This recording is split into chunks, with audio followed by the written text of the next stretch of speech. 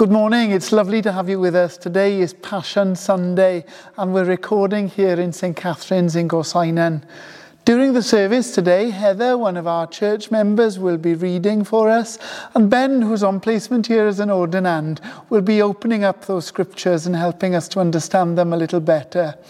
We hope that you enjoy your worship with us today, but do remember, as always, we're now meeting again in person in Gorseinon and in Lacher. Check out our website for more details, and we'd love to see you in person over Easter. Now, as our worship begins, let me pray the collect, the special prayer of the Church for today. Most merciful God, who by the death and resurrection of your Son, Jesus Christ, delivered and saved the world, grant that by faith in him who suffered on the cross, we may triumph with him in victory. Through Jesus Christ, your Son, our Lord, who is alive and reigns with you in the unity of the Holy Spirit, one God, now and forever. Amen.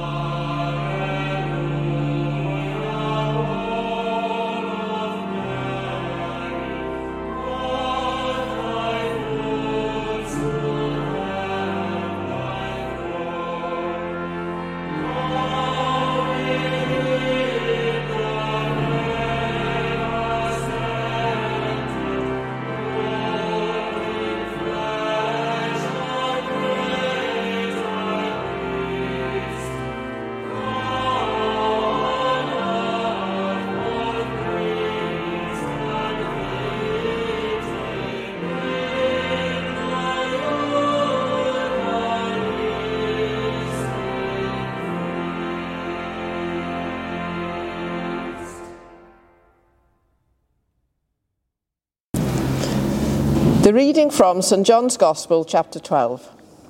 6 days before the Passover, Jesus came to Bethany, the home of Lazarus, whom he had raised from the dead. There they gave a dinner for him. Martha served, and Lazarus was one of those at the table with him. Mary took a pound of costly perfume made of pure nard, anointed Jesus' feet, and wiped them with her hair. The house was filled with the fragrance of the perfume.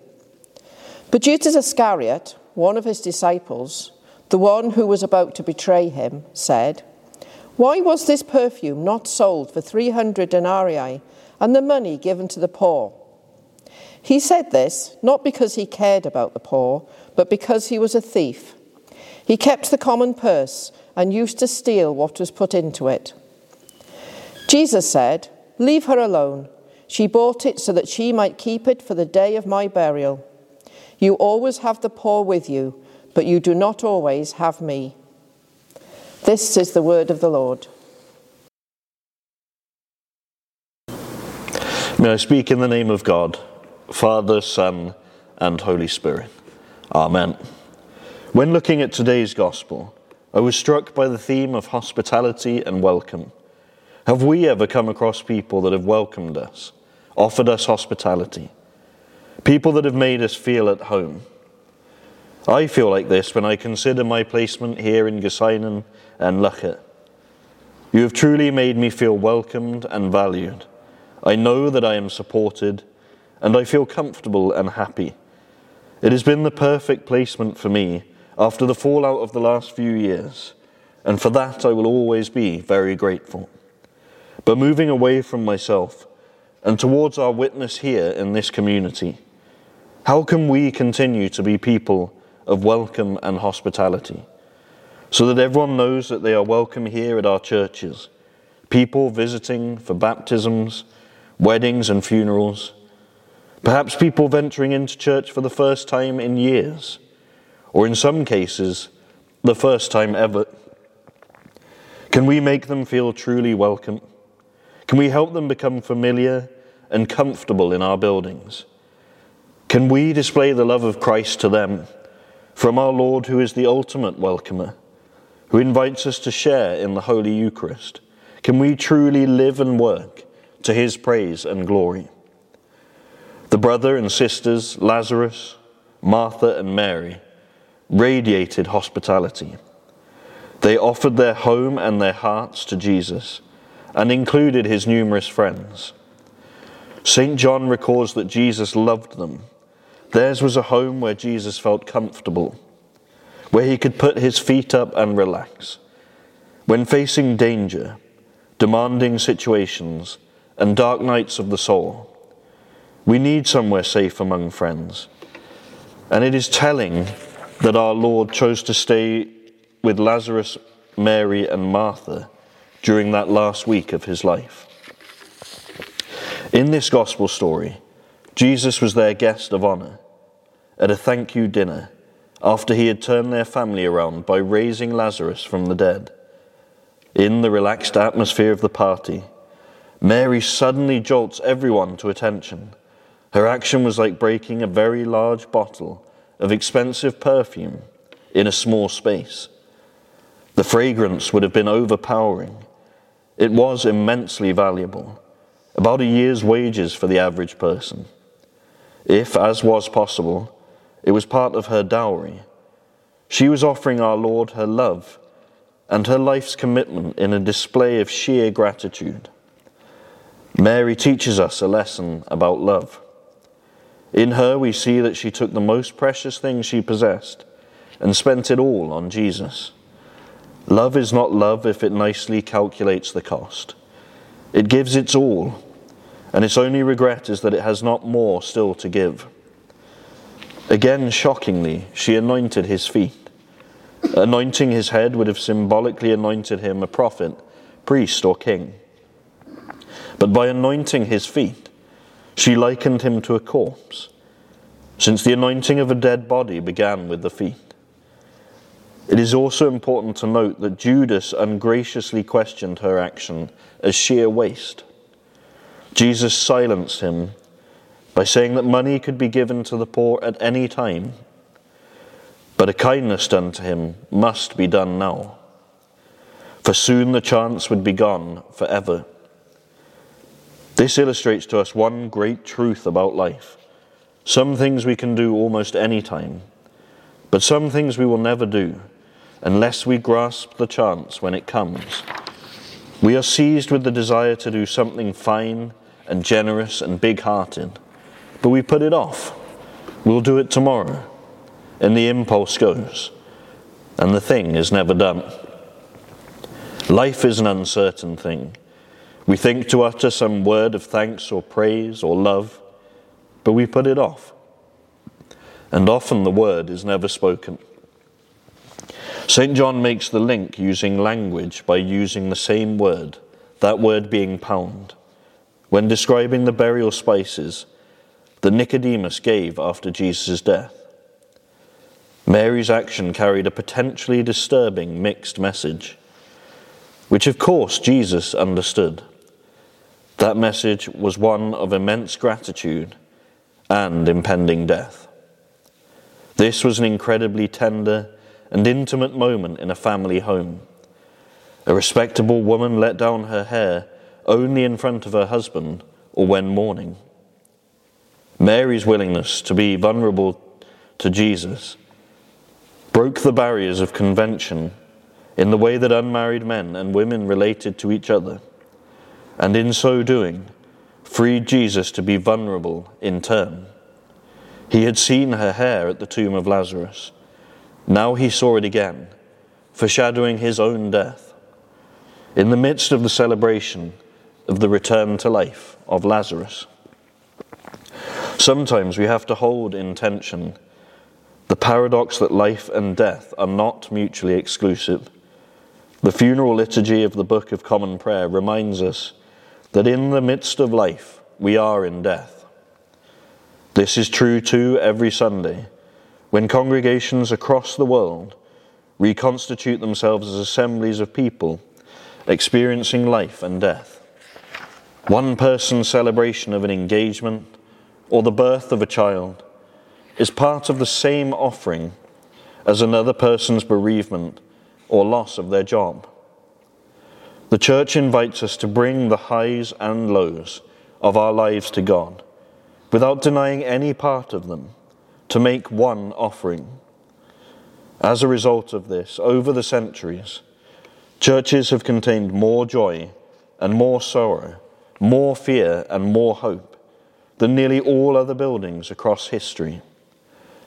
It is a prayed-in place, a safe place that keeps itself as a place of hospitality, a place of welcome for all, without charge, aiming to welcome people as if they were Christ himself. This is true of all churches, from cathedrals to inner city churches and quiet rural churches. Contained within them is a connection to life itself and all that that involves. Let us hope that we here in our corner of Swansea can seek to welcome all who come through these doors as if they were Christ himself. The integrity of joy and sorrow, hope and doubt, is also built into the liturgical year. When my uncle died in Lent a few years ago, I wondered whether I would feel the joy of Easter. When Easter came, I experienced that paradox, that glorious tension, that when I brought my sadness to the Church's celebration of Christ's resurrection, it was given back to me as a new and deeper kind of joy. Joy to a less obvious degree, but a strange and poignant joy nonetheless. That is the wonder of Christian worship. It holds together the grief and the glory, the tears and the triumph, in one offering to God, and turns it into something beyond our wildest imaginings. Just as Mary shifted the focus, so on Passion Sunday, our gaze as a church is refocused as the liturgy turns from the disciplined observance of Lent to become aware of the ever-growing overshadowing of Calvary. The cross comes more sharply into view. We turn to face it for ourselves, but we also turn as a community that will tread the pilgrimage of the next 2 weeks together, bringing our joy and our sorrow, our hopes and our fears, to make one offering to God. In the midst of life, we are in death. Yes, this is true. But we also must hold fast to Christ has died, Christ is risen, Christ will come in glory. Let us seek to be people of welcome. May people find a welcome in our church, and may Christ find a welcome in our hearts. Amen.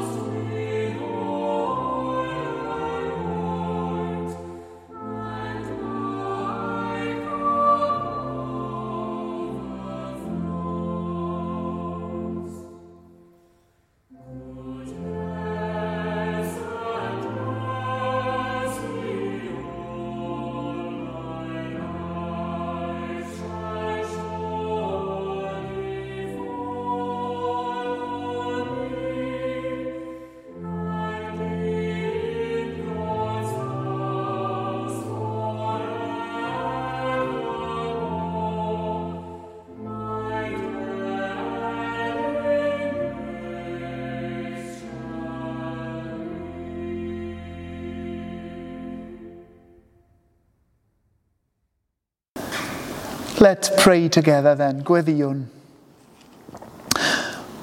We give thanks to God in the middle of life's busy rush for the opportunity to be still together once again today.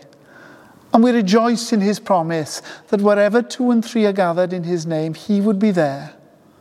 Heavenly Father, give us eyes to see you, ears to hear you, and hearts ready to receive you. Lord, in your mercy, hear our prayer. We pray today for the church, that we together would be a place of radical hospitality, welcoming everyone, known and unknown, friend and stranger, as Christ himself. As we gather, may we be a place where paradoxes happen, where in the middle of our grief, we would be able to hold on to joy. Lord, we thank you that in the incredible hope that you give us, we know that death has been defeated and we have life in all its fullness. Lord, in your mercy, hear our prayer. We pray for our world and all its needs. We pray for parts of the world torn apart by war and conflict, and those who are burdened by the effects of those conflicts, spiritually, emotionally, mentally, and physically. Lord, draw near to them, we pray, and give them a peace that is deeper and stronger than anything the world could ever offer. We pray today too for world leaders and for all who bear the responsibility of leadership.